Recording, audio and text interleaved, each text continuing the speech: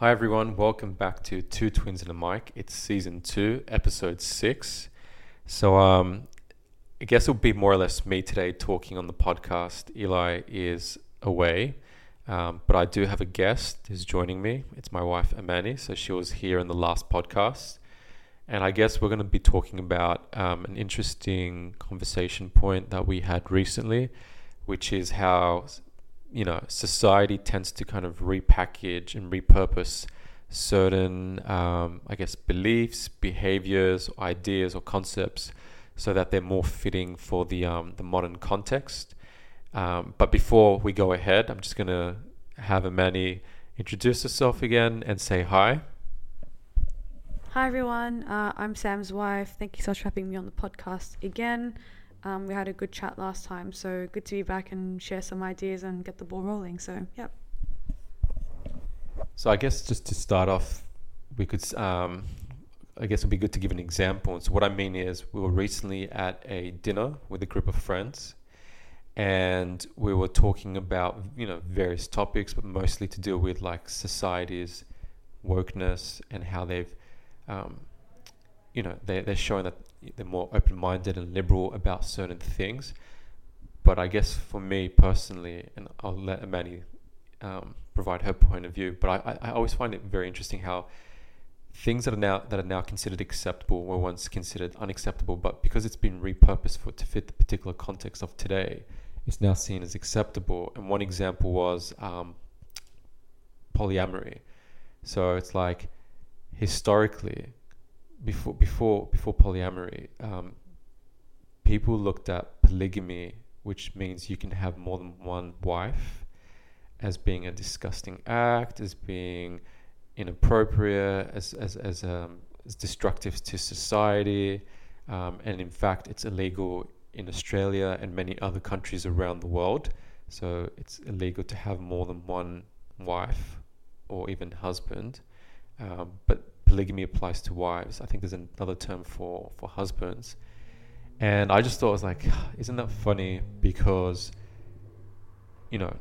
society has said this is regressive, this is bad, and particularly within the context, I guess, of like, certain religions, like Muslims believe polygamy is acceptable, with certain restrictions, and and the restrictions are quite difficult, and there's a context in which it can be applied.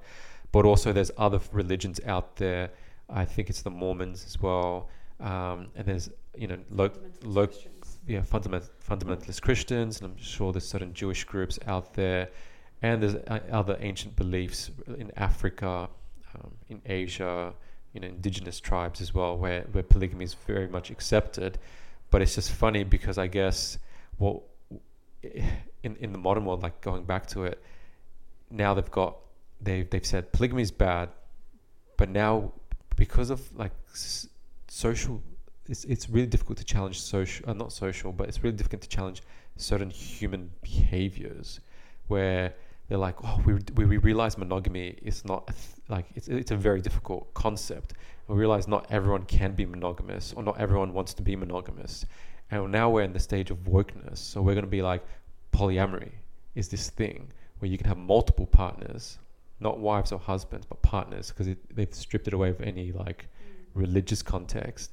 And they're like, this is acceptable and people should be open-minded about it, and this is normal. And monogamy is not normal, or nor is it normal from an evolutionary point of view. And anyone that doesn't think this is acceptable is like backwards and blah, blah, blah, blah, blah. And I was like, but that doesn't make any sense. You've literally just taken an old concept, repackaged it to fit the modern context, and more so, to be honest, from a modern Anglo-Eurocentric view. And now you're like, but now it's okay because we said it's okay. But I was like, but you still have laws against polygamy where it's illegal and it doesn't make any sense. But you're saying it's okay to basically have 10 partners, but it's not okay to have like 2 wives. So I'll let Amani share her perspective. What do you think? Thanks for that. I 100% agree with you.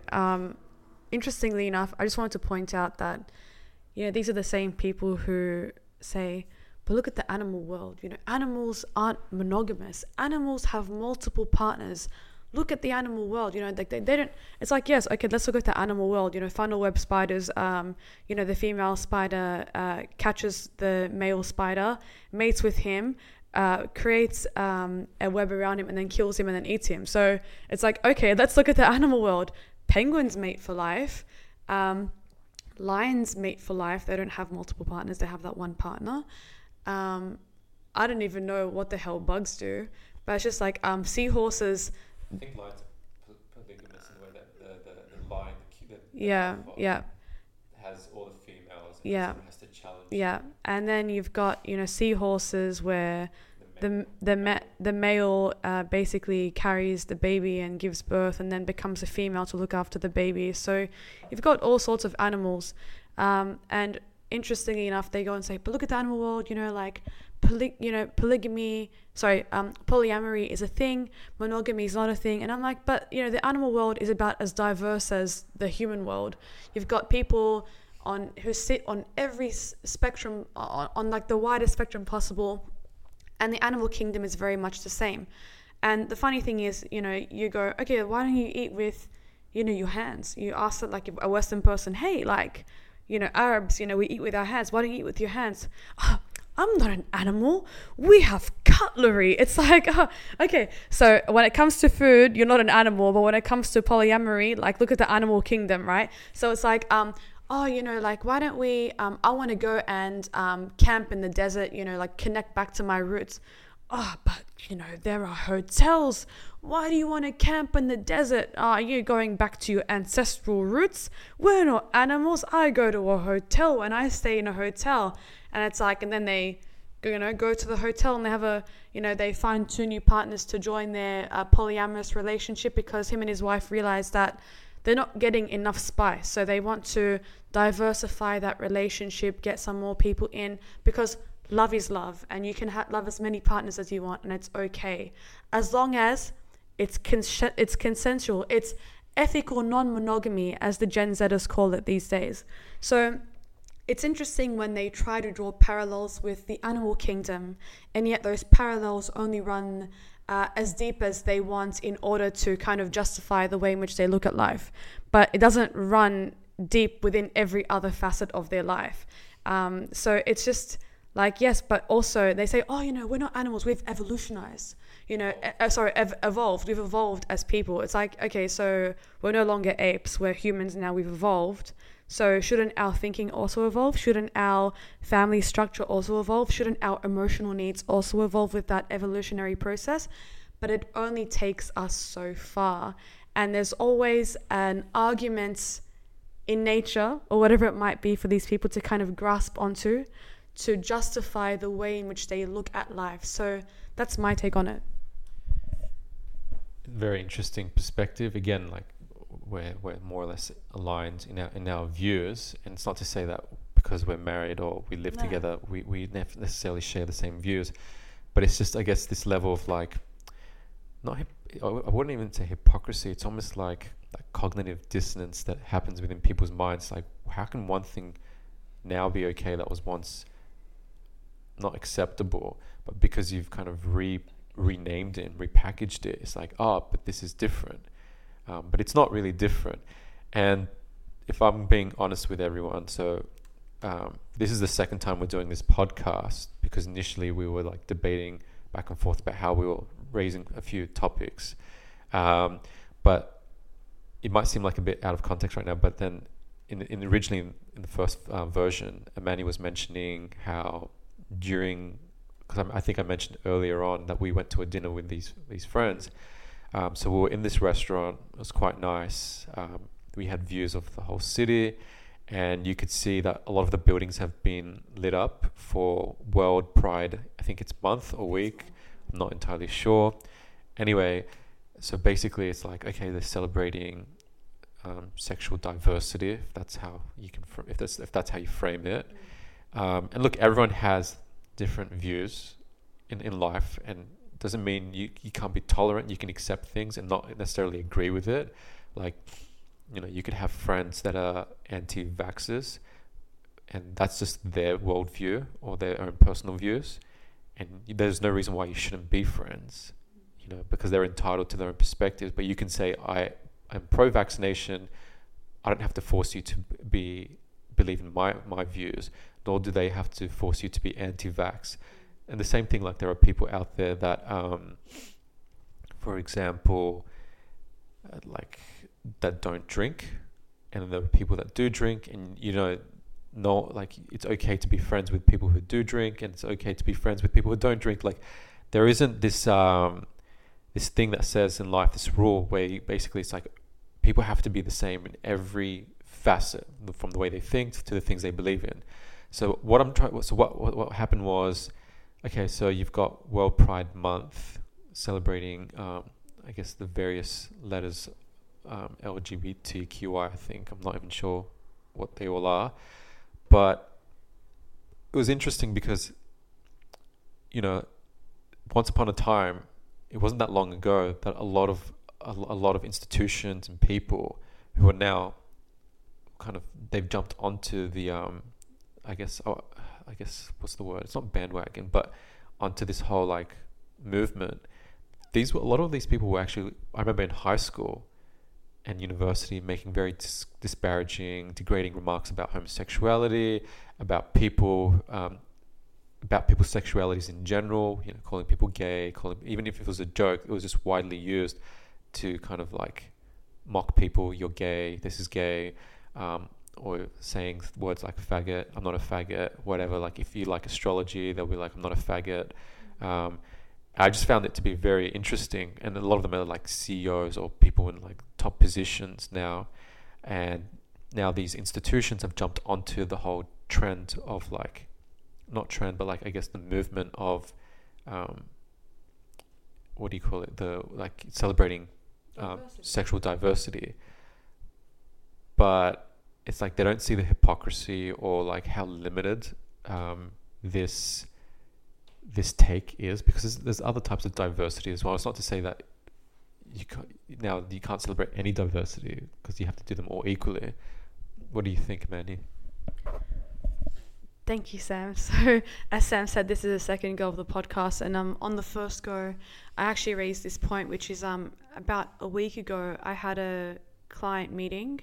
We were at the client's office for a training session, and we basically got our posse of lawyers to head over to that office, and they had their posse of builders, etc., developers come in, and one of the directors of that company said to me, "Oh, Amani, would you like a drink?" And every single drink on the table was alcoholic. And I kindly declined, and I said, "Oh, thank you so much, insert name here. I'm actually all right." And the female partner that's in our team shot me a look and said, "Amani, this is a yes environment." And it wasn't done in a light kind of hearted way or as a joke. She was being dead set serious and was almost shocked at me turning down an offer by the client to drink alcohol. And so at this dinner that we went to the other day, we were talking about diversity in the workplace.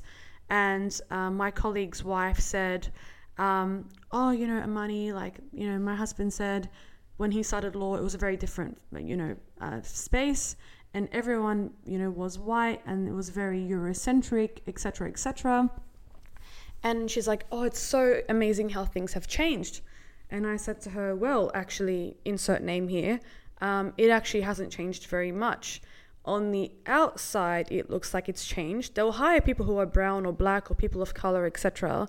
They'll hire people who are Muslim, Christian, Jew, Hindu, non-religious, atheist, etc., agnostic. That's all good. They'll hire people from different cultures and people who celebrate, or showcase their culture in different ways, but only on a surface level. In fact, deep down, on a work level, in terms of how you engage with clients, how you behave in the workplace, how you interact at social events, the same Eurocentricity is still very much alive. So if you decline and say, "Sorry, I don't drink," it's seen as odd. It's seen as you're not a team player. It's seen as you're not willing to partake in this team bonding exercise in some way. In fact, our Christmas party, mid-year Christmas party last year, was a gin tasting events, whiskey and gin tasting. And kindly enough, they offered a non-alcoholic version of that. And it was just such a strange event, seeing people mix this gin and alcohol and whiskey and taste it and swish it around. There was no food at the event, barely any food. It was just alcohol, alcohol, alcohol. And I sat there going, it's such a strange concept that team building or team bonding revolves around alcohol. But there are so many other things you could do. You could do like a trust exercise. You could do paint and sip. You could do bowling. There are 100 other things you could do. But no. You chose a gin and whiskey tasting thing instead. And it's just so strange. And, we went to another event where we were meeting up with some experts for lunch. And this male partner knows I don't eat pork because I'm a Muslim, and proceeded to order everything on the menu that was laced in pork in some way, shape or form. And when the meals came out on the table, I was, trying to see what on earth I could actually eat from the meals in front of me. And everyone's like, Amani, what about this? Oh, Amani, what about that? Do you want a piece of fish from here? And I'm like, yeah, but it's basically wrapped in prosciutto. So how am I supposed to eat it? Do I just take the prosciutto out, put it on the side and proceed to eat the fish? I mean, that's religiously impermissible. I can't do that. And so while they were enjoying their food and saying, Amani, you're really missing out on this delicious dish, I was sitting there going, but there were like 20 dishes on the menu, and you could have simply ordered 2 or 3 dishes that didn't have, pork in them. And so I left that lunch feeling unwelcome. I left that lunch feeling like I wasn't respected, and I left that lunch incredibly hungry. So when you look at it, on the outside, yes, it's all beautiful, it's all shiny. We promote diversity, whether it's sexual diversity or cultural diversity or religious diversity, whatever it is. But on a deeper level, on a fundamental level, you don't see it. In fact, even if I look at my own firm, how many women who wear the hijab who are fully qualified lawyers are hired? 0.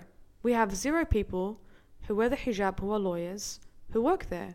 They're all stuck in boutique firms. And we're talking about people who might in fact be exceptional lawyers with exceptional writing skills, reasoning skills, etc., who are not given an opportunity to showcase their skills on a higher level in larger firms because of the way that they look. But we're celebrating sexual diversity, which is fantastic, and I agree with it. We should 100% celebrate it, and people should be, able to be accepted for who they truly are. Whatever that looks and however that looks, people are people at the end of the day, and how am I any better than someone else just because they want to live their life in a different way? I don't think that's right. But I think we need to do more as a society to accept everybody, not just people who we as corporations, accept now because of the woke bandwagon that we're jumping onto. So it's like, again, I'll jump onto that point about alcohol. Let's just put it outside of a religious context for a second.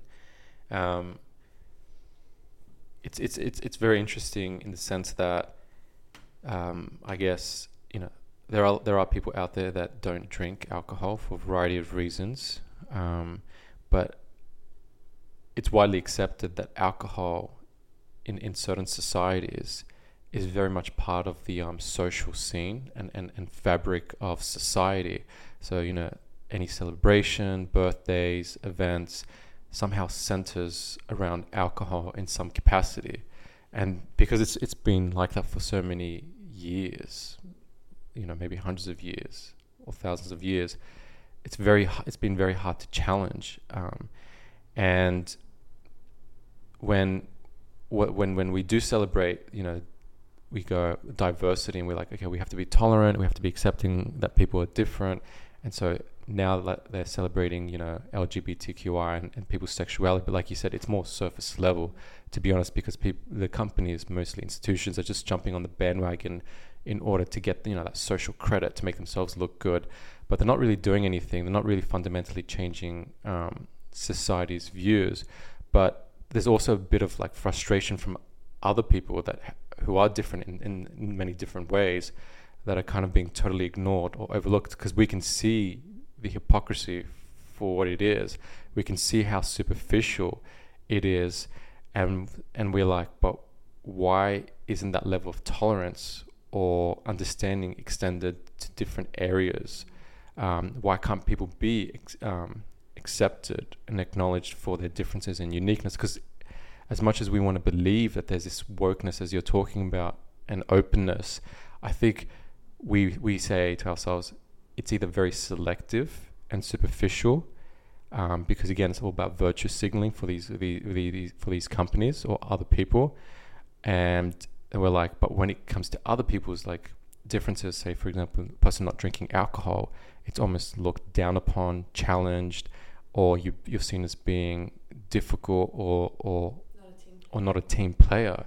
And so it's like saying, so people, it's funny how some people can't again see the issues with that, and again like the hypocrisy of it. And what's interesting further is there's a lot of studies now have come out, and they continue to come out, and a lot of people are openly speaking up about it now, how alcohol is bad for you. It's a toxin. It causes depression. It leads to a lot of violence. A lot of violence actually a lot of violent crimes are caused by alcohol. A lot of domestic abuse is caused by alcohol. A lot of liver disease, cancer, cirrhosis. A lot of societal issues, aside from health issues, are caused by alcohol. It's actually very destructive. So rather than saying to someone who doesn't drink, you know what, like trying to understand the reasoning behind why they don't drink, you're kind of, I guess, looked down upon, challenged. But again, it kind of goes back to this idea. I'm trying to just catch my thought of like, why isn't there this level of understanding, particularly for something that's at least seemingly quite obvious for the rest of us, not necessarily a good thing for society, but now I remember where I was going with the idea, but I'm saying, but now you're seeing this slow creep of like experts who are happy to come out and say like, it's actually not good for society. And there are people who then, these same people then will be like, if someone said to them, so you said from a religious perspective, I don't drink, so this is why I'm at this event, and I'm saying no as opposed to yes. But if that same person said, like my father died from cirrhosis of the liver, or my dad was a violent alcoholic and he beat me and my mum and my siblings very aggressively, and this is why I don't drink, it's almost celebrated by society, and they will see you as like this strong character, rather than respecting you and seeing you as a strong character as is, and celebrating this uniqueness about you, and again trying to if anything spread awareness in the same way they're spreading awareness about other people's sexuality. If anything, it's demeaned, you're seen as being an other, you're seen as being this I guess you're like it's like they say to you like, well, you're in this country and we drink, so therefore you must drink, which is very aggressive and regressive, because like, how can you call yourself an openly tolerant, understanding, evolved, civilized society when you will only accept ideas or views so long as they conform to your line of thinking? And if they do challenge your way of living or line of thinking, then you see it as a threat. But if there's a social consequence, right? For example, society will turn against you now because you're not openly celebrating people's sexuality, then you'll basically be punished and cancelled, as you said. But it's like, okay, but don't you see the hypocrisy? You can't just selectively choose what you're willing to accept as diversity. And so I know I'm going to pass on the mic. Like some societies, and I find this to be very interesting.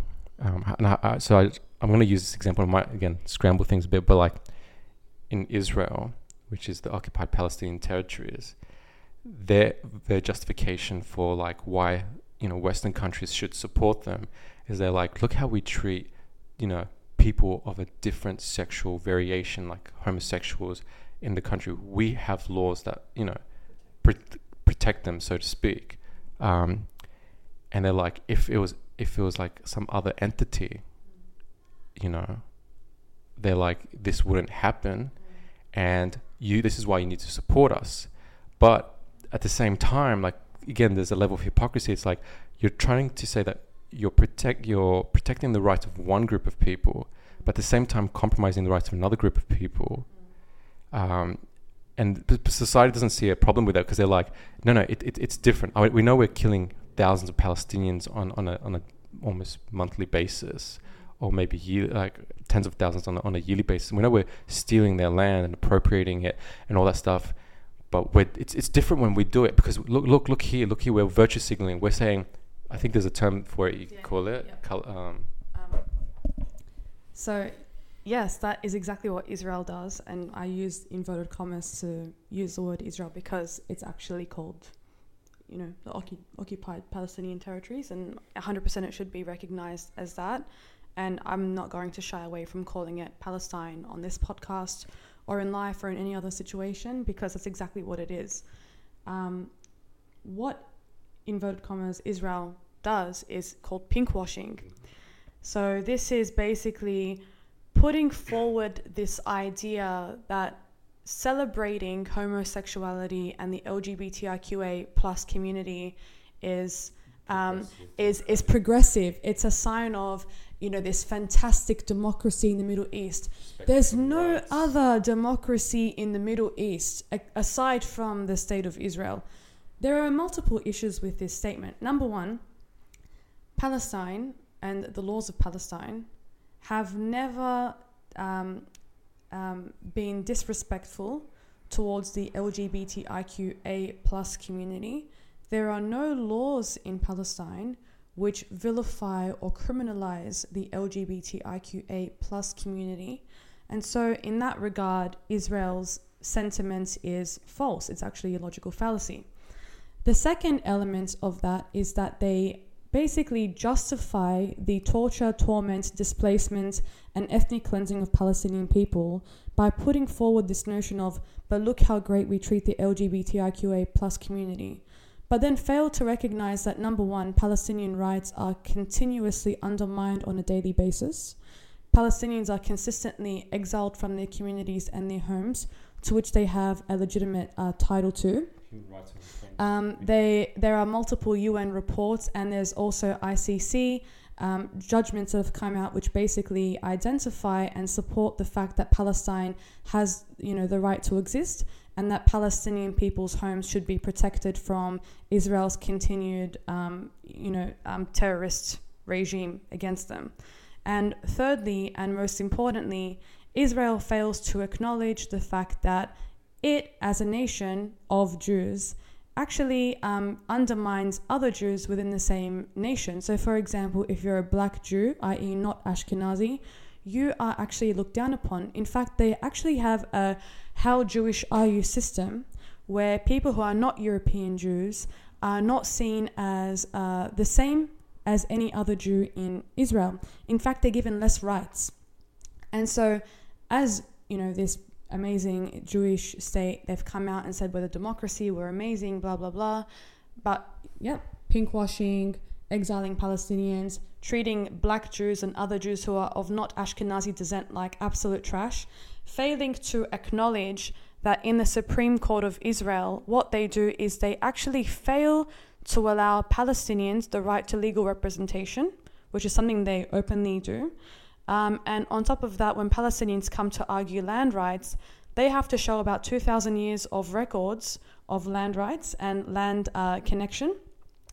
And on top of that, what they actually do is they consistently burn olive farms and other farms and the reason why they actually burn olive farms is because olive trees are trees that have lived in Palestine for 2,000, 3,000 years. So each generation plants an olive tree and it survives. And they continue to care for the land and look after and cultivate the land, etc. And that's just basically Palestinian heritage and culture. And so what Israel does is they come in, they burn down these trees. And the moment they burn down the trees, they go to court and say, actually, there's nothing on that land. It hasn't been used, it hasn't been cultivated, and therefore we can build a settlement on that land. So this is what Israelis do.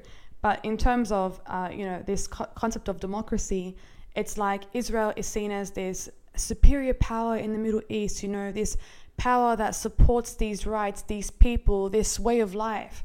But everyone completely ignores the other side of that, which is let's burn down farms, let's vilify other Jews who are black, let's kill the Palestinians and exile them. But at the same time, it's like, hey, like, you know, we support everyone. Look how we're supporting these people. Exactly. I think what you're trying to say is like, you can't say we're protecting and supporting the human rights of one group of people that are a minority, while at the same time you're basically eroding and destroying the human rights of another group of people, and yet including Jews, and yet because and you're simply just trying to take advantage and virtue again signal to society that we are democratic, we are progressive, we do believe in human rights, but again it just doesn't fit well or sound right to a normal rational human being that can kind of see the illogical, hypocritical nature of this behavior and statement, because you're literally subjugating an entire population of people, and you're basically denying them any rights, be it international or just general human rights. But you're saying no, we are progressive because we do this. But it's like, okay, you've been basically found to be a person who's a massive hypocrite. I think that's what you're trying to say by using the example, and how again throughout time, societies or people kind of repackage certain things to suit a particular agenda or narrative. So what was once, if you are truly a person that cares about human rights, then you have to care about all human rights. You don't say, well, we care about this specific marginalized group of people, but everyone else, look, we can't care about everyone, but you can care about everyone. I actually wanted to use a more kind of light-hearted example as well, which is, we have an area in Sydney called Newtown. It's full of, these on the fringe kind of people. They're happy to be openly themselves. On the weekends, men are barefoot and they wear skirts. But these are the same people who, between Monday to Friday, wear corporate suits and, blue suit, navy suit, white shirt, blue shirt, black shoes. It's just the same repeated kind of uniform. But that's not the point that I wanted to make. The point is there's actually a drum studio in Newtown. So it's like a healing drum kind of studio that they have there. And they also have, all these people come in with their dreads and etc. And they come in there and they heal and they dance with these tribal drums. And now it's seen as, this is a spiritual movement. This is, we as people have always had this deep connection to the tribal rhythms, This is within us. Everyone has this. And it's like, meanwhile, there are so many other societies around the world that have always had this. You have, Inuits who, undulate. You also have Native Americans who use voice undulation.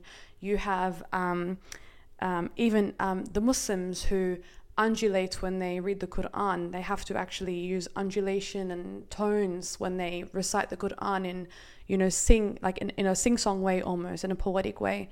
And throughout history, it's always seen as, it's been mocked. It's like, oh, look at this person making like horse sounds, and using these strings to make this sound. And this is their way of basically connecting with their environment, their, the energy of the land, etc. And it's always been mocked by, Western society. And I'm not trying to shit on Western society. That's not what I'm trying to do. But again, we repackage this connection to the land. We repackage this connection to the energy from which we're made up of. And then we slap a label on it. We call it Healing Tribal Sounds of Newtown. And then all of a sudden you've got 30 corporate, douchebags who wear black and white and navy all week round. And on the weekends, now they're barefoot and they're connected to the ground in a backyard, Newtown shed. And they're all dancing to these tribal beats, simply because we've repackaged it and then spat it out as some sort of spiritual healing thing. And, let's add some psilocybin to the mix as well. Meanwhile, real, genuine connection to the land and that energy which makes up all of us has consistently actually been undermined and diminished throughout the entire human history. So it's just an interesting kind of revelation. And I'm just going to jump onto that quickly, because again, that's what I'm saying. Like, society has a way of always now like repackaging and repurposing things, and they're like, but when we do it, it's different, right? So historically, a lot of like people from different parts of the world would use psychedelics as a form of like some sort of spiritual enlightenment or like reaching a high level of consciousness. So like one of them is ayahuasca.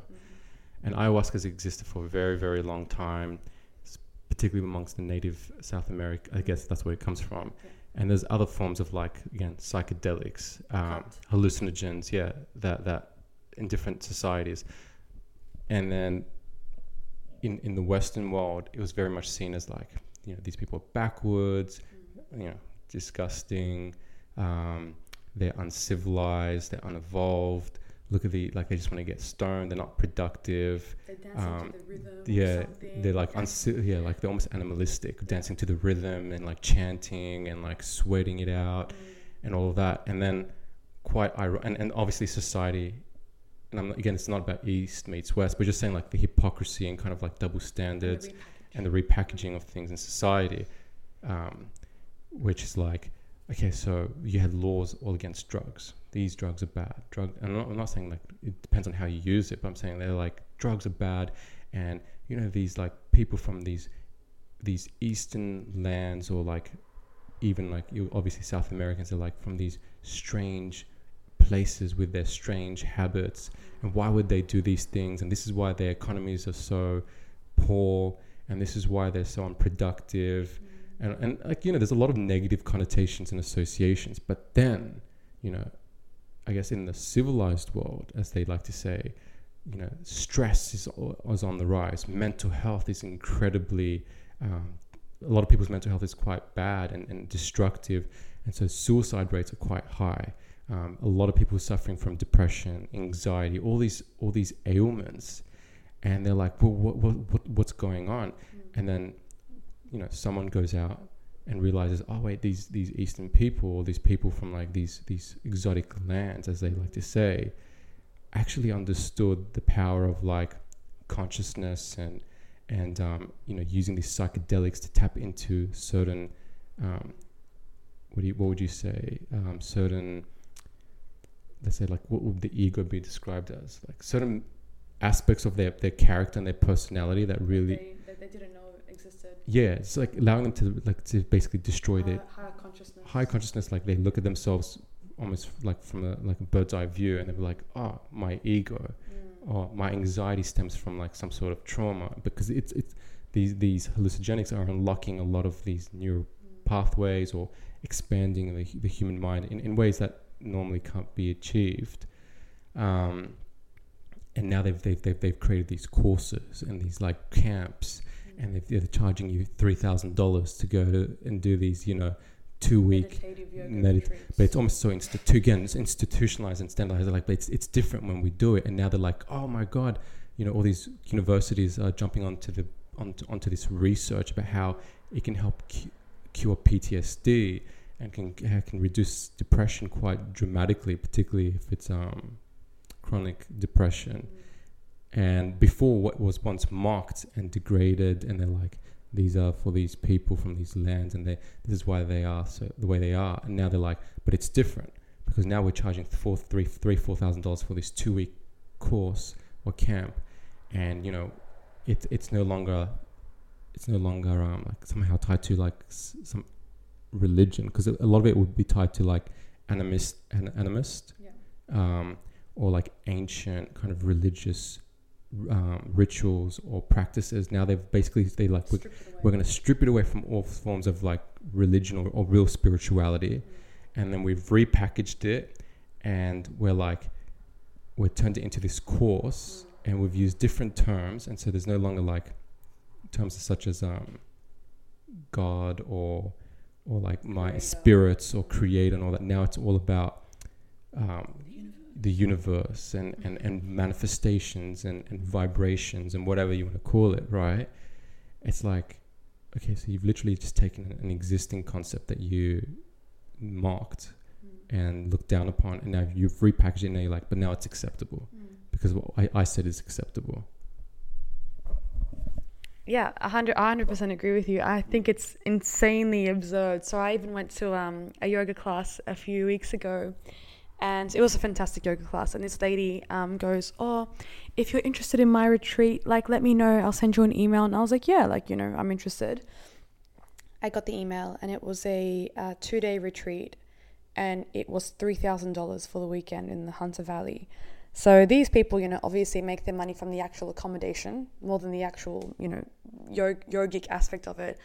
But what I find incredibly interesting is that, you've got these, spiritual guides like Sadhguru, who is, this Indian yogi, and he's reached this higher level of consciousness, and he tours the world, and he's, got all of these amazing programs, etc. He's a fantastic speaker as well. And he was saying that historically, yoga was about reaching a higher level of consciousness. It's about letting go of your ego, letting go of yourself, and just connecting with your surroundings, connecting with the energy, the same energy that makes up the world around you, realizing that you and your space are one. You are the same. It's the same energy, it's the same space. And he said that yogis used to spend their entire life actually just perfecting one move. And sometimes that move is as simple as crossing your legs and just breathing. Just perfecting your breathing with a cross-legged movement. As simple as that. And what the West has done, again, not crapping on the West, but what the West has done is they've taken an ancient spiritual practice, turned it into some exercise regime, and now it's who can put their legs behind their heads while balancing on one hand, and now let's quickly go into downward dog. It's like, but that's not what it was. It wasn't about being in a really hot studio and sweating it out for 45 minutes in strange poses. It was about legitimately slowing and connecting. And now it's like, hey, I'm a CEO, I work hard and I'm stressed out. I'm going to just go into a really hot studio with a hot yoga instructor for 45 minutes and sweat it out with my legs behind my head. And look, now this yoga instructor is pushing my back into the right position, and oh yeah, I feel real good. That stretch burns real good. And it's like, but that's not what yoga was. And even Sadhguru talks about how the West has taken this spiritual practice and has turned it into an exercise regime. But yoga isn't exercise. Yoga is the purest form of meditation. Yeah, and then kind of jump and then adding on to that. So it's like that whole talk about, now what brings people a sense of purpose or meaning or sense of fulfillment. Historically, a lot of people didn't have this existential crisis where they're like, why am I here? What's the purpose of life? Because they had religion. And, religion has always been around. As much as people want to believe it's like the last 2,000 years, it's always existed. You can look at Stonehenge to the ancient Egyptians, to the Mayans, Aztecs, the ancient religions of the Phoenicians, Canaanites, in Asia. Religion's always been there. It's given people some sort of explanation as to why we're here. But now, again, society's thought, they think to themselves, but we've evolved, we're civilized, we don't believe in these ancient traditions. None of this makes sense. It's contradictory and all of this stuff. And so they've stripped it all away. And the simple explanation is now we're just here. But a lot of people are suffering from distress, lack of purpose, lack of any understanding of why they do why they're even existing and why they do what they do. And simply being told you just exist, and you just have to accept that, which is, again, very hard for some people to accept and not think about, because otherwise you're just a cog in a machine and you're just spinning around. So what I find funny now is there's almost society has realized, what do we do now? Like religion, obviously there's a massive void. We'll call it spirituality, because we're going to strip it away from all the rituals and practices and all that. And then we're also going to say there's no God. We'll call it universe. There's no spirits and all that. We'll call it manifestations and vibrations and all of this stuff. It's just but what you've literally done is, again, you've repackaged religion and you've stripped it away. And I'm not saying religion has changed over time to the degree that it's become institutional. It became institutionalized in the last 100 years, 200 years. You have hierarchies and figures and all that didn't exist when religion first came about. So I'm not saying there hasn't been a distortion, but they've basically said They've shut on religion completely. Anyone who's religious is an idiot. Anyone who believes in God is obviously backwards. But hey, the universe and manifesting and playing the bongo drums, I don't know. I think the issue as well in society is the more we progress, the more we regress. It's almost like it's two sides of the same coin, effectively. So on the one hand, the more we progress scientifically, the more we realize that, in fact, there's so much that science can't explain or account for. For example, I'll give the example of what's that forest called? The Amazon. So the Amazon rainforest is actually extremely infertile. It's probably the most infertile place on the planet. And you're probably listening to this podcast going, what the hell, Amani? Is that real? Yeah, Google it. It is real. So effectively what happens is from the sub-Saharan desert, there are ancient fish fossils that have turned into this white dust. And it's got it's got phosphor in it. And effectively, once a year, strong winds from the sub-Sahara push large amounts of phosphor, i.e. this sand or these kind of particles, this powder, whatever it is, this dust, across the ocean, and it lands perfectly into the Amazon rainforest and deposits exactly the right amount of phosphor required to keep the Amazon rainforest functioning. And without that phosphor deposit, every single year, the Amazon rainforest will completely fall apart. And when you look at that, you're like, well, how is it that the exact number, it's not like some random number, it's the exact number is deposited into the Amazon every single year in this annual kind of event? And scientists are like, it's just a fossil, like a fish died and, there's like a wind and it gets carried and like, climate change and, and I'm like, well, how is it the exact number? It's the exact number. And beyond that, you've got, I get therapy, etc. It's more about, healing the inner being, healing your energy center. It's more than, for me, traditional therapy did not work. I could not understand what they were going on about. They couldn't understand me. There was just an entire disconnect. And I'm not saying therapy doesn't work for people. I mean, everyone's different. Some people, who struggle to kind of see things from, a real kind of perspective and they dissociate, etc. They actually benefit from having a traditional therapist come in and, to show them, hey, look, from an outside perspective, what you're experiencing is X, Y, or Z. And for them, that might be incredibly beneficial and it might have a profound impact on their life. And it might completely change the way that they see their life and their connections moving forward. But I think for me, as someone who introspects quite a lot, it just didn't really work. It didn't really resonate with me. And so for me, I went on a 1-year healing journey. And it was more about aligning myself with the energy centers within my body. And through that process, you realize that, look, whether you want to call it religion or spirituality or whatever, every single person has energy centers. You've got your chakras, and beyond your chakras, you have your jing and you have your chi energy forces as well. And there are other energy forces within your body. So your chi energy force is your life force. That doesn't get depleted. That actually, you can replenish that. But your jing energy force, which actually lives in your kidneys, is something that you're born with. And in fact, the more you expose yourself to toxicity within your environment, being physical toxicity, emotional toxicity, etc., you actually deplete your jing.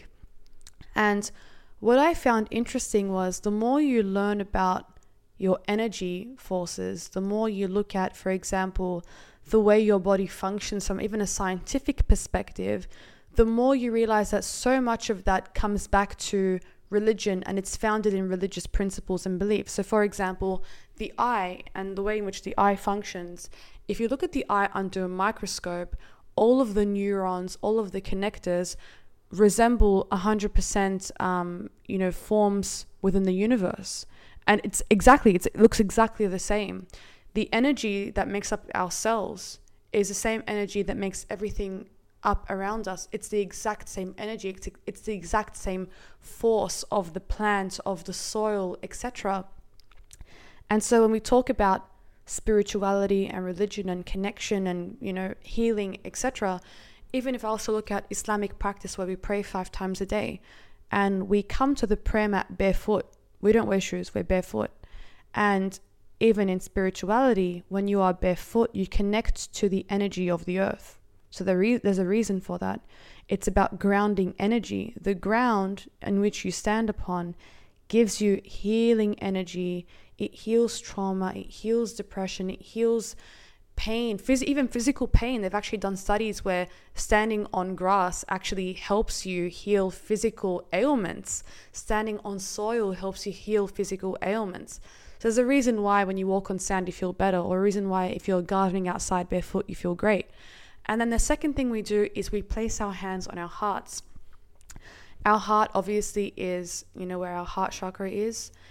It's about love, connection, developing those bonds in life. And so when we place our hands on our heart, we actually provide ourselves with the emotional comfort and security that we need. And then when we prostrate and we place our heads on the ground in Islam, it's the same as child's pose. You're grounding your third eye onto the ground. These are just my interpretations of the movements in which we but the similarities between spirituality and religion. And I think when we look at spirituality completely devoid of religion, we shit on religion almost. But in fact, if you were to look at science, spirituality, and religion in a more holistic way, you realize that one cannot actually exist without the other. They're actually all interconnected. And if we all were open-minded enough to view that interconnection and be completely on board with that interconnection, we'd actually live much more positive lives. So I think like people again have to be honest about themselves. Like they might think to themselves, oh yeah, I'm different. Actually, I'm evolved, and I don't follow trends, and I don't. But you are following a trend, because the trend now is don't be religious. Religions are a farce. It's more about control and all of this stuff, which I don't think it's to do with religion. I think it's to do with human nature. People again institutionalize things because they want to make money, they want to control other people and all of that. But religion never came in with the idea of to control anyone. It's saying to people, look, this might explain your existential crisis, or that question that you've always had on your mind as to why you're here. And these ritualistic practices, for example, like praying, which we now call meditating, helps you kind of ground yourself and keeps you accountable, and being grateful, because a lot of religions require you to be grateful. Now it's like gratitude practicing, practice gratitude. Or also they would go remember, religions focus on death a lot, because they're your time is limited on this planet, so you have to be mindful of your behavior, your actions. Also don't take yourself too seriously, but also realize your actions and your behaviors can have a negative impact on yourself and the people around you, so be mindful. Whereas society now is no, we're going to scrap all of that, right? And we're going to basically take the bits and pieces we like and we repackage it and ignore everything else. And I'm see, again, you think you're trendy, and you're not trendy, you're different, but you're not. You're literally following the trend that everyone else is following, because TV and movies and radio and music has told you now religion is shit. It's a new crisis on the block. Yeah, it's religion is a scam, right? And now you don't want to be part of that scam. But once upon not that long ago, there was the whole East versus West divide, right? 9/11, they made religion a point. They're you make sure that you're a Christian and these people are Muslims, and make sure that you understand that these people, even during I'm sure in other places of the world, that these people are Buddhists and these people are Hindus, and these people, not even that. Let's go back to World War II. These are the Jews, right? And we're the Christians, and the Jews like this, and they behave like this, and blah blah blah. It's what are you doing? What are you saying? Do you realize that you just seem to jump on trends and beliefs that kind of fit the context of the time, and now the context is I just find it so hilarious, where they go, you know, do what makes you feel happy. Like, it's like, I don't see how that makes any sense, in the sense that, like, there's a lot of things that a person can do that will make them happy, but that will impact a lot of other people around them. But again, it's just this trend. Whereas before, because now what I'm saying is, like, now there's this individualistic mindset, do what makes you happy. Whereas historically it was a collectivist mindset where they're like, no, do what's right for society, and what's right for society is good for everyone. But everyone keeps thinking to themselves, like, no, we're different, we're unique. We don't follow the paradigm that or the rules of society. But you're not actually that unique. You're not. If you look around you, this person that thinks to themselves, yeah, I don't believe in religion because it's a joke. Like, every other person around you has that same view. It's not like you've come to this conclusion on your own because you've had reached this high level of enlightenment. If I can be very honest and direct, it's almost like you're a joke, because you think to yourself, like, you have these original thoughts, but you don't. Someone's literally planted that seed in your head, right? And then now they've told you now religion's a joke. And then maybe 10 years from now they'll be like, no, religion's important, right? When, for whatever reason, or they'll tell you, no, but now polyamory is good. And the next thing's like, no, having multiple partners is a bad idea. You know, I'm sure when you have an explosion of STIs and herpes and all these other issues and children that are born, you know, and kind of just thrown, you know, well, they don't know who their parents really are. It'll create a lot of societal issues. But then obviously the narrative would change, and then people, again, like, thinking that they have these original thoughts and views. That's why I find it very interesting when I go to these dinners, talking to people, and I'm not saying, like, they're not smart people, but I'm like, man, like, you honestly think that this thought has come from you, or you honestly think, like, you've reached this higher level of, like, thinking, and that you're so unique. It's like, but all you are, to be honest, and I say it respectfully, is just another sheep. And there's someone else that's pushing the buttons and pulling the strings. And here you are, think to yourself, no, but I understand things that others don't understand. Or you're just literally being herded around, which a lot of people are. It's like the rules when it comes to now, like, relationships, where they'll be like, by the third date you have to do this, and when you're 16 years old you have to have your first kiss, and when you're and God forbid should you be a virgin, but like, I don't even understand. And this is the funny thing, another, like, social construct where people keep changing it. They're like, they'll be like, you know, people that believe in virginity and all this stuff, it doesn't exist. It's a social construct. Okay, you know, it's a social construct. But then why does society and movie and TV is constantly harp on about virginity? I gotta lose my virginity. Oh my God, they use it as a derogatory term. That person's a virgin, but I just thought it was a social construct. It doesn't exist. And why people then hyper-fixated on virginity and losing the virginity? Why are they constantly making references to it in movies? And people, even themselves, the people that are atheists and irreligious, are constantly referencing it. But I thought it was a social construct.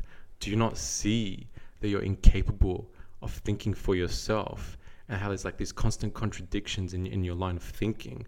So on the one hand, you make a point of it, and not as it being something that's so important, and that, like, you're unwanted if you're virgin or whatever it is. But at the same time, you're saying virginity doesn't exist. You can't prove it, right? It's a social construct. You can't lose it. But this is what I'm trying to say. Like, society, like, they repackage and repurpose things to suit the agenda, the narrative, the context of the time. So what is it? I think also from a physiological point of view, we tend to praise men who lose their virginity, and we're like, oh, but you. What is it? But I'm just saying, like, we look at these men, we're like, oh yeah, slap on the back, yeah, buddy, yeah, you did it last night, wow. Meanwhile, if let's say, I mean, not all women are born with a hymen. Not all women keep their hymen intact. Not all women's hymens look the same. Some women ride bikes, you know, as children they ride bikes, they lose it. Some women are just born without one. Some women are, unfortunately, a lot of children are sexually abused and lose it and don't want to talk about it, you know, and they have a lot of pressure to keep that part of themselves hidden, and they're ashamed, and they live their whole lives in this frame of shame and guilt. And unfortunately, you know, when push comes to shove in society, in real life, you know, a lot of men who are slapping each other on the back are like, yeah, bro, you lost your virginity. And then meanwhile, they're with these women, they're like, oh, you're a slut. You know, it's like, but I thought it didn't exist. I thought we can all have sex with everyone and that's okay. Like, I thought that was all good. I thought that was Western culture. I thought this is what we do. We praise each other for it. By the first date, you're supposed to have sex. What are you doing waiting until marriage? And yet when they wait until marriage, all of a sudden, this chick you slept with on the first date is a slut now because her hymen's not intact. It's like, it's such a weird way of looking at the world. And I mean, I've heard it from people as well firsthand. And you sit there going, like, what the hell? Like, really? I thought, you didn't care about it. What is this? But even if we look at, just going off that topic and looking at, abortion rights, a lot of people go, oh, Islam, these Muslimic people, they're so backwards with their practices, blah, blah, blah. We are the West. We are amazing. We are progressive. We are the M. And what is incredibly funny is in America, you've got that case, what was it again? Roe and something. Wade and Roe and Wade, whatever, where they abolished the rights to legal abortion. And it's not that women aren't going to abort. Abortion will still always be there. They've just basically criminalized the right for a woman to abort. And they always point the finger at, other cultures or other religions around the world and say, you're wrong, you're backwards, you're whatever. But funnily enough, in Islam, abortion is actually, we have liberal views towards abortion.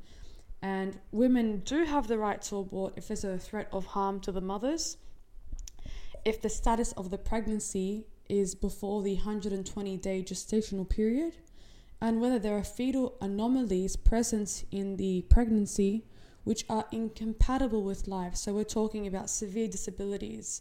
So it gives women the flexibility and the choice to say, am I comfortable with bringing this child into the world? Am I going to give this child the best quality of life by bringing them in?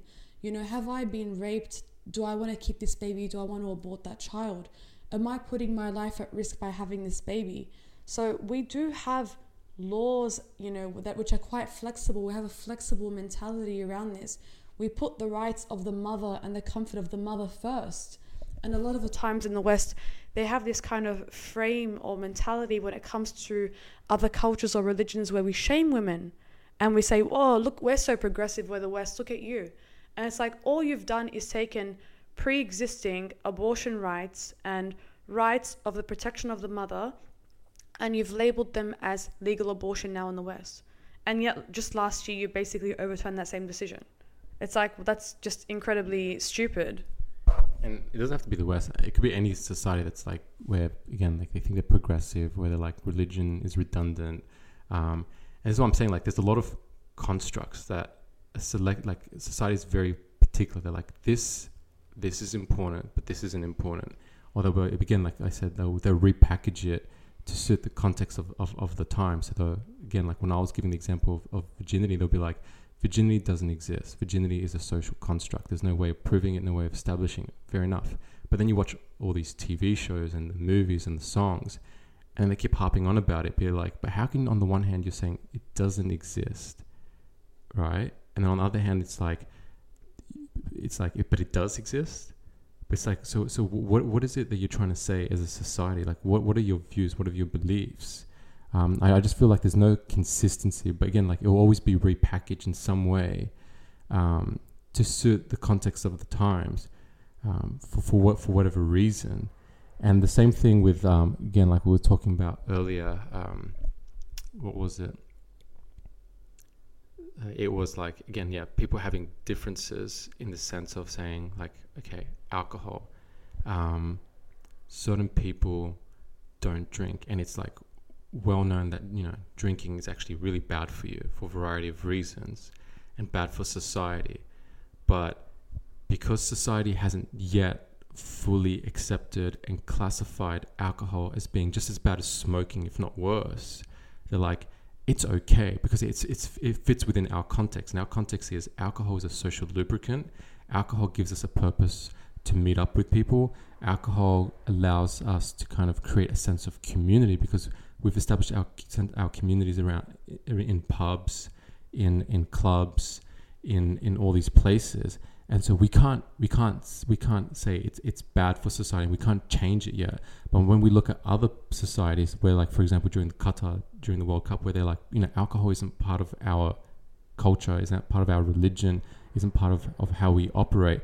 And so they banned it, but they were shunned, and then they were mocked, and they were humiliated and attacked. But these societies are supposedly open and woke and liberal and progressive, but you're not really progressive as long as you fit within our narrative, and so long as you're kind of in tune with the context that we say, in terms of the context or times in line with our context and times. And when we say this is okay, then it's okay. When we say it's bad, then it's bad. But anyone else that disagrees is otherwise backwards or regressive or can't really think for themselves.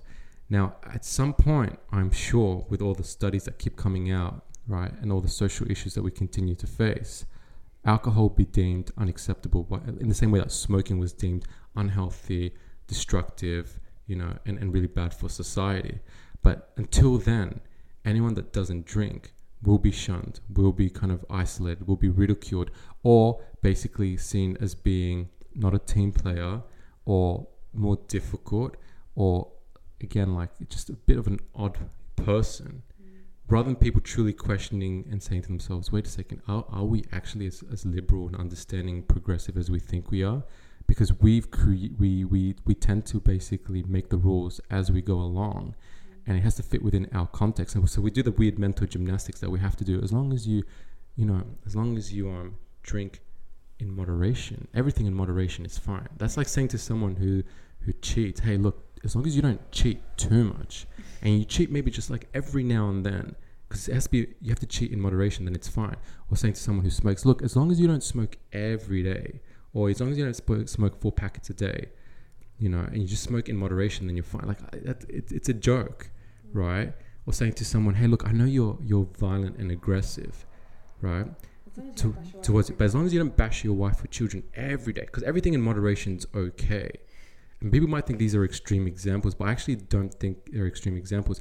It's very clear that there are certain things in life that are good, and then there's certain things that are bad. And people might think, oh, that's very black and white. I think not necessarily.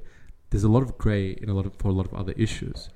But like, if you want to say truly that you're an open, tolerant, progressive society, then you really have to be honest about what you consider to be like okay and what's not okay, by actually looking deeper into issues. I mean, maybe I've been speaking in very vague terms and I haven't really provided much depth.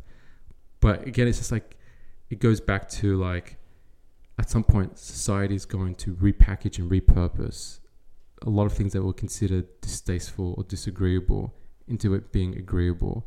Or then again, like when Muslims and other religions say, alcohol is bad for you, they'll be shunned, they'll be looked at as, again, regressive, and like, again, with Qatar and the World Cup, they'll be shat all over, right? But then as more studies continue to come out that alcohol causes 7 different types of cancers, and when people start to again like accept the reality that a lot of domestic violence, homelessness, and all that stuff is caused by alcohol dependence, or is somehow related to alcohol, people then be like, okay, no, alcohol has always been bad, and we know it's been bad. Forget, the Muslims don't understand anything, but now because we've said it's bad and we've established it very clearly that it's bad, we're right. Now it fits within our context. Now we have to kind of come up with a whole new way of engaging socially, but it's because we said it's bad now, and and now we've changed the rules of the game. I don't know if that makes sense, or did I just waffle on? No, I think that makes perfect sense. And I think you made a point in the initial podcast, which we scrapped, where you were talking about how we always have this kind of view that we've progressed so much, and yet we're still very much the same as we've always been. Yeah. We actually haven't changed very much at all.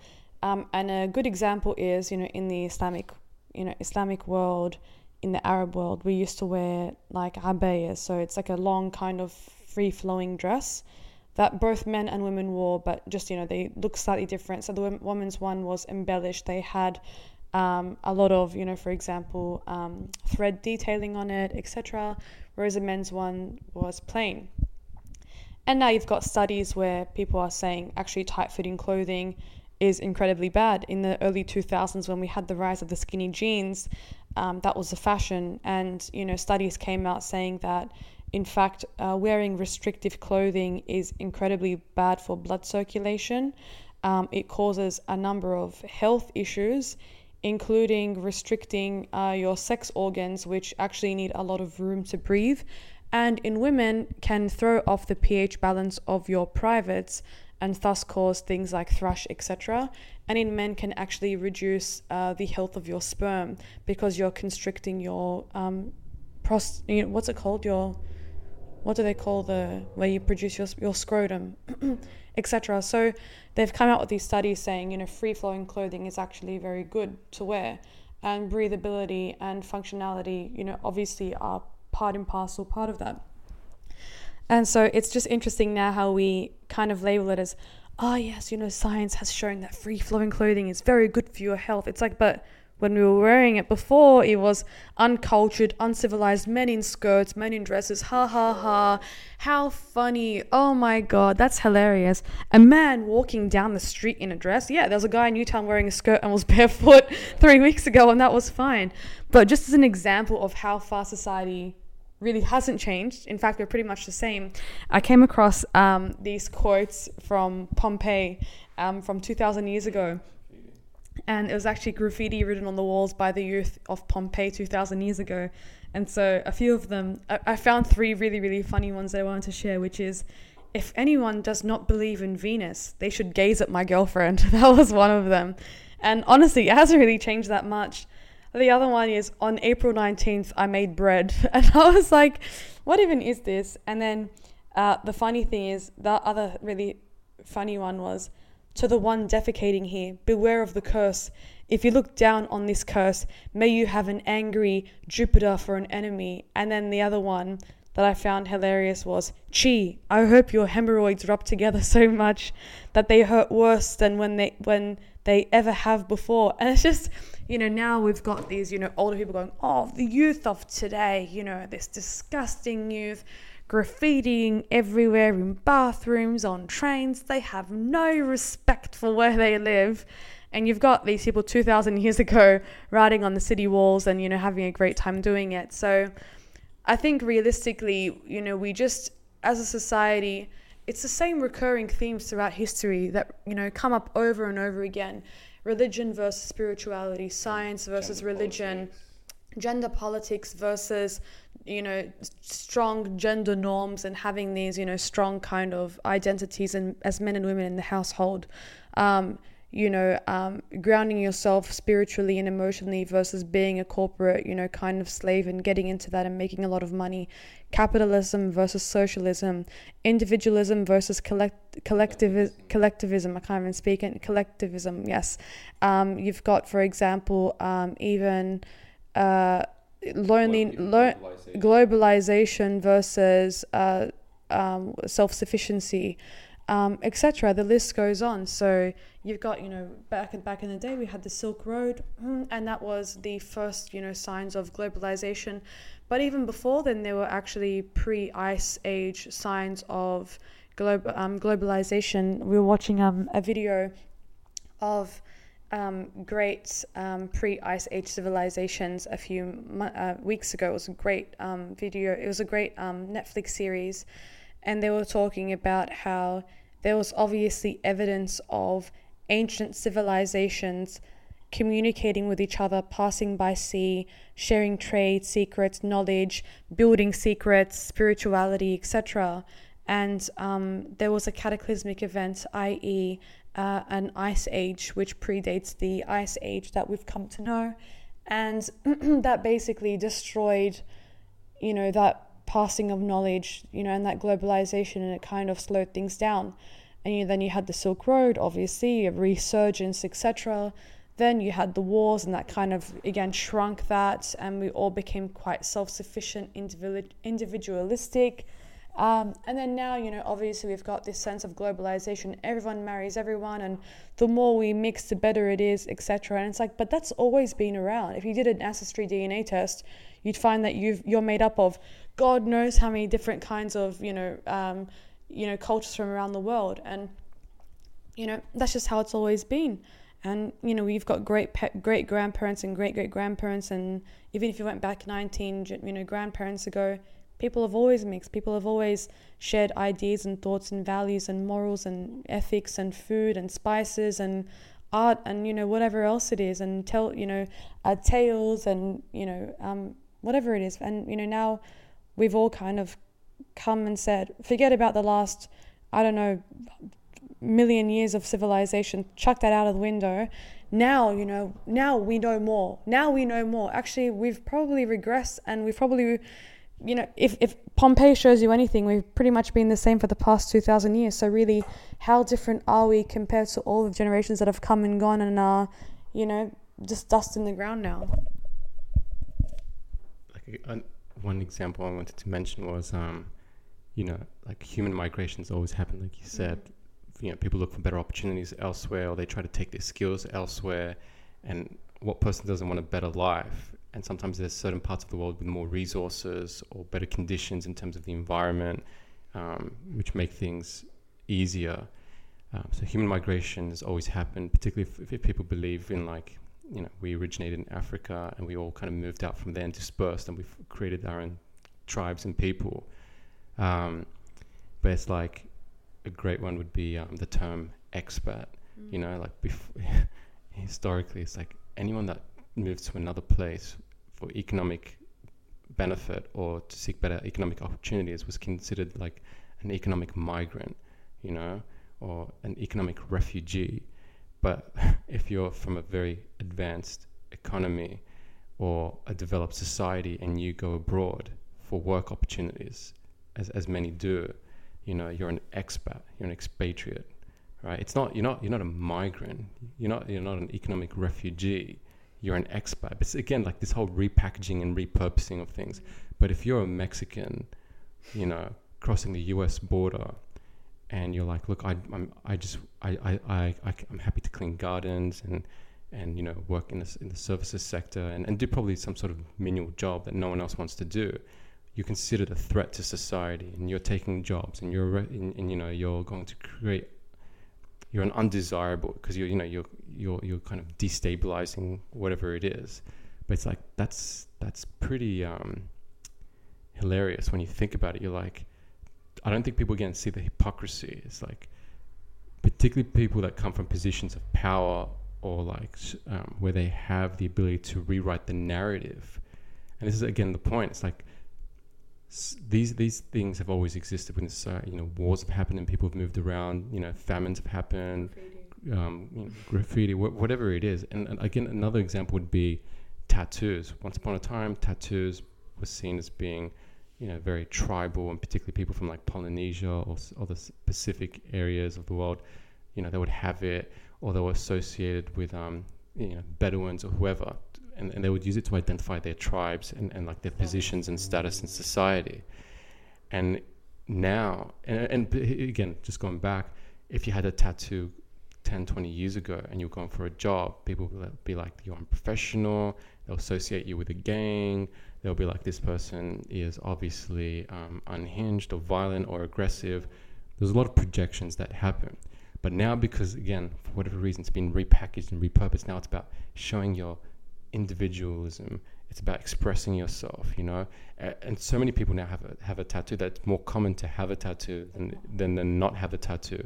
Yet I find it so hilarious because it's the very same people that at one point made it a point to shun people that did have tattoos or associated it with a particular subculture or group of people. And a lot of the characteristics were considered undesirable, or the associations. But now it's like hip and trendy. And if you work at a hip restaurant or cafe in some area like Newtown, it's expected that you should have a tattoo, and these tattoos should be quite like, I guess, what's the term, provocative or kind of like very out there, to show that you're not like everyone else. But if anything, you are like everyone else, because everyone else has tattoos now. There's nothing individualistic but anyway, it's just funny how like things can change and how people constantly rewrite the rules, particularly in certain societies. I'm finding it very hard to kind of keep track and like not point out the hypocrisy and like double standards that exist. And finally, another one would be recently, an earthquake has devastated I think is it southeast or southwest part of Turkey and northwest Syria, and like 50,000 people have died. Like that's a lot of people that have died, and the destruction is quite vast. But the sad reality is, like, you could have a terrorist attack that kills 10 people, and it could be in like somewhere like the US, the UK, or some part of Europe, and like all these countries will light up their buildings and monuments to show solidarity and compassion, and it's just to indicate that, like, we're thinking of you. But when 50,000 Turks or Syrians, and it's not funny, when 50,000 Turks or Syrians die, and I'm turning around looking at the Opera House, and I see the rainbow flag, which is fine, but I was like, could you not at least light up, briefly, even for a couple of hours, a day or two, to show solidarity with the Turks or Syrians?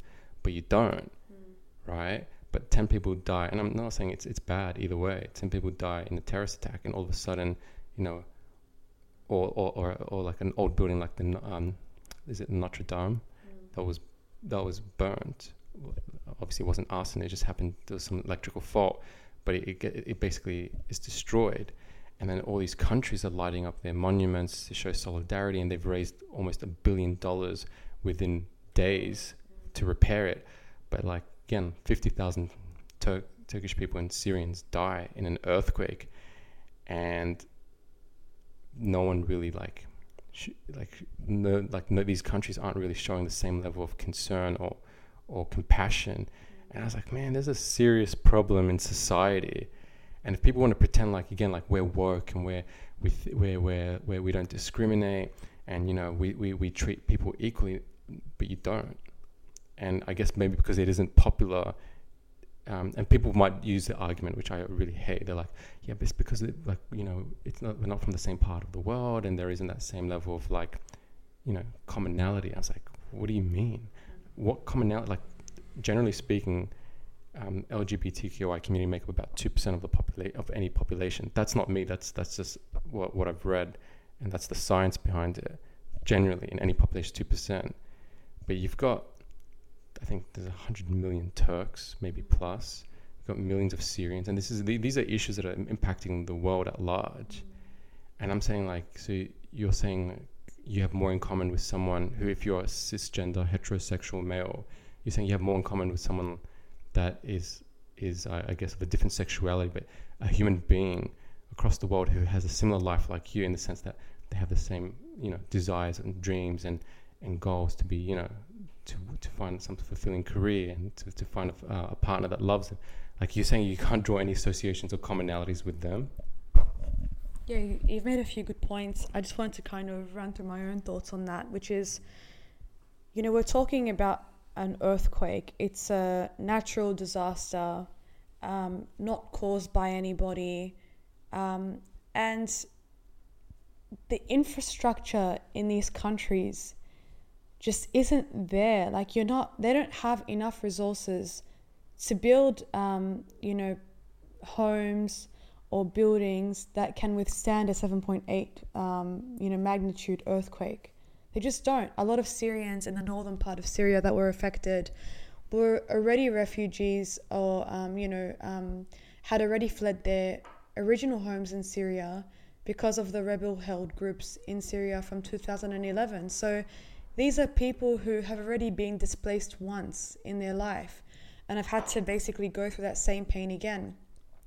And I saw this interesting excerpt from some people who've commented on Twitter recently on this, which is, there's this expectation that people in the Middle East just get on with their lives because they're so used to living with trauma and pain that the suffering of a person from that region is not really as important as the suffering of a poor Ukrainian kid who's been affected by the war. In fact, the Red Cross and UNICEF, etc., still at the forefront of every advertisement that pops up on social media talk about Ukraine, and there has been very little about Turkey and Syria and the impoverished people who already live in these societies, in these areas, and people who are now being either orphaned because their parents have died, people who, are already poor and don't have, the money to rebuild, and people who are living in the cold, and, they're basically being pushed out into these harsh, adverse winter conditions, and they don't have anywhere to go. And I think another thing that I wanted to raise is that it just goes to show how incredibly fortunate the West is to live, in the conditions that they do. If your biggest issue is having recognition as an LGBTIQA plus person, then that's in the grand scheme of things, that's a pretty fortunate issue to have. There are people in other countries around the world who are fighting for the right to education, they're fighting for the right to go to school, they're fighting for the right to housing, they're fighting for the right to not be in the cold. These are things that they're fighting for every single day. In Palestine, they're fighting for the right to not be displaced from their homes by some Israeli person who basically wants to come in from fucking Europe or something like that because they want to live there. These are the issues that people are facing. And in this country, among other Western countries, the biggest threat is if someone's going to get the pronouns right. And for me, it's like, I'm not trying to shame somebody and I'm not trying to diminish somebody's feelings. Of course not. These are things that we should all be, focusing on, real issues. But if that's your biggest concern, then that's a pretty good concern to have in comparison to someone who's cold, hungry, and doesn't have a house to wake up in the next day.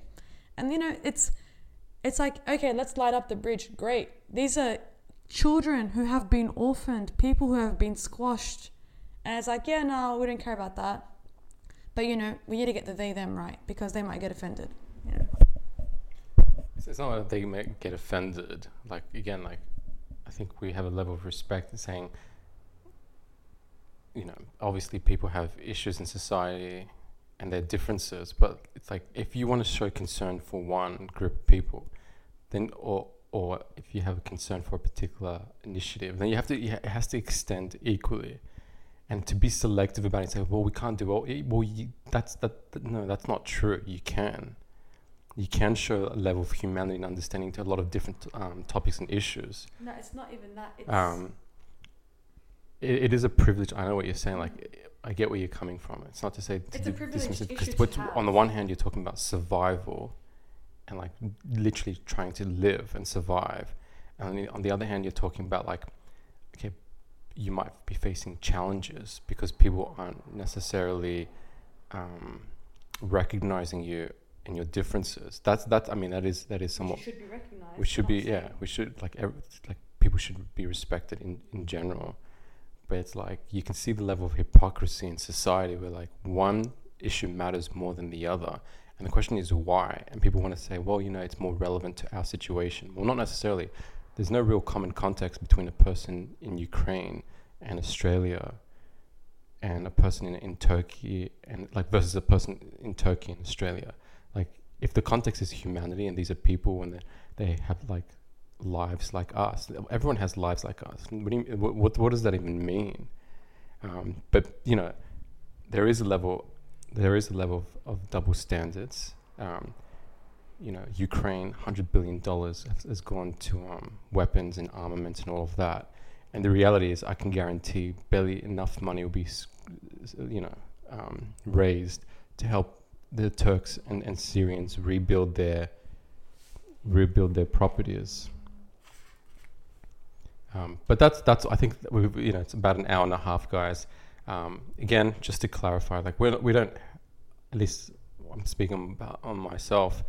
I don't think the person's not trying to say, we believe certain issues are more important than others, or we're trying to downplay or minimize other people's grievances or issues in life. We're just saying there has to be a level of consistency, and people have to be really honest rather than playing the game, these word games.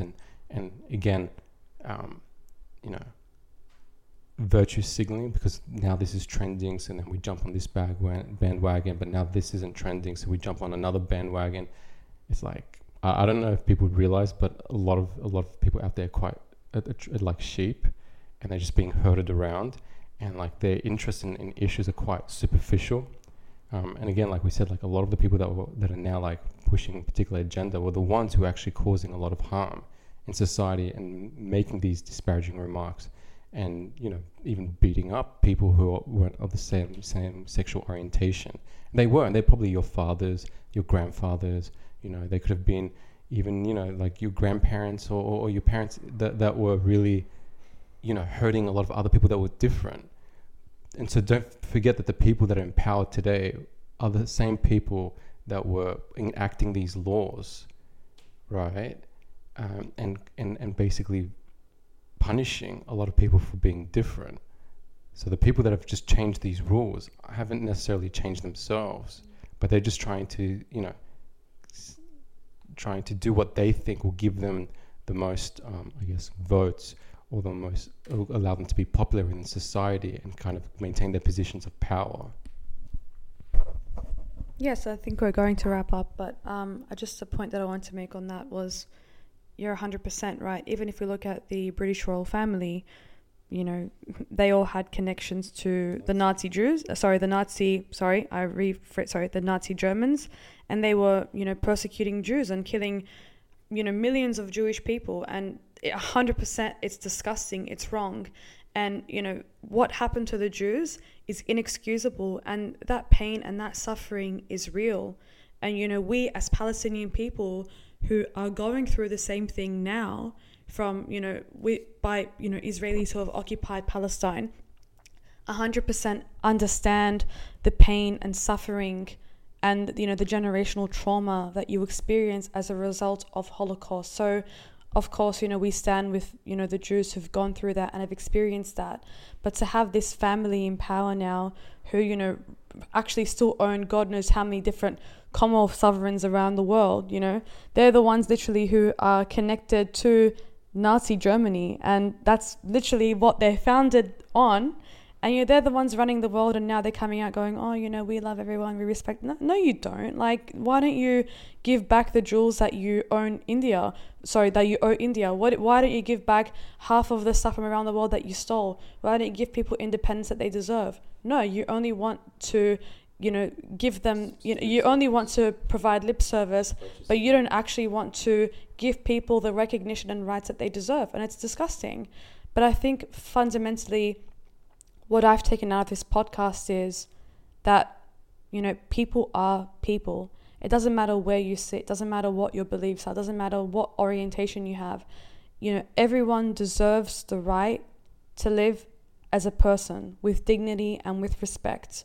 And it's not pleasant to be on the other side of that, where we're sitting and experiencing discrimination in some sorts, because we're willing to repackage things and, rebrand things and market things in a way where we're giving, more people more rights and more recognition and more love and more care and more affection, while on the other hand, you're basically degrading and diminishing the rights and values of others. It's just, I think it's a disgusting sentiment, to be honest. And I think we as a society need to recognize that every single person deserves the same level of respect, care, and love as we're willing to show ourselves and others. So that's my take from that.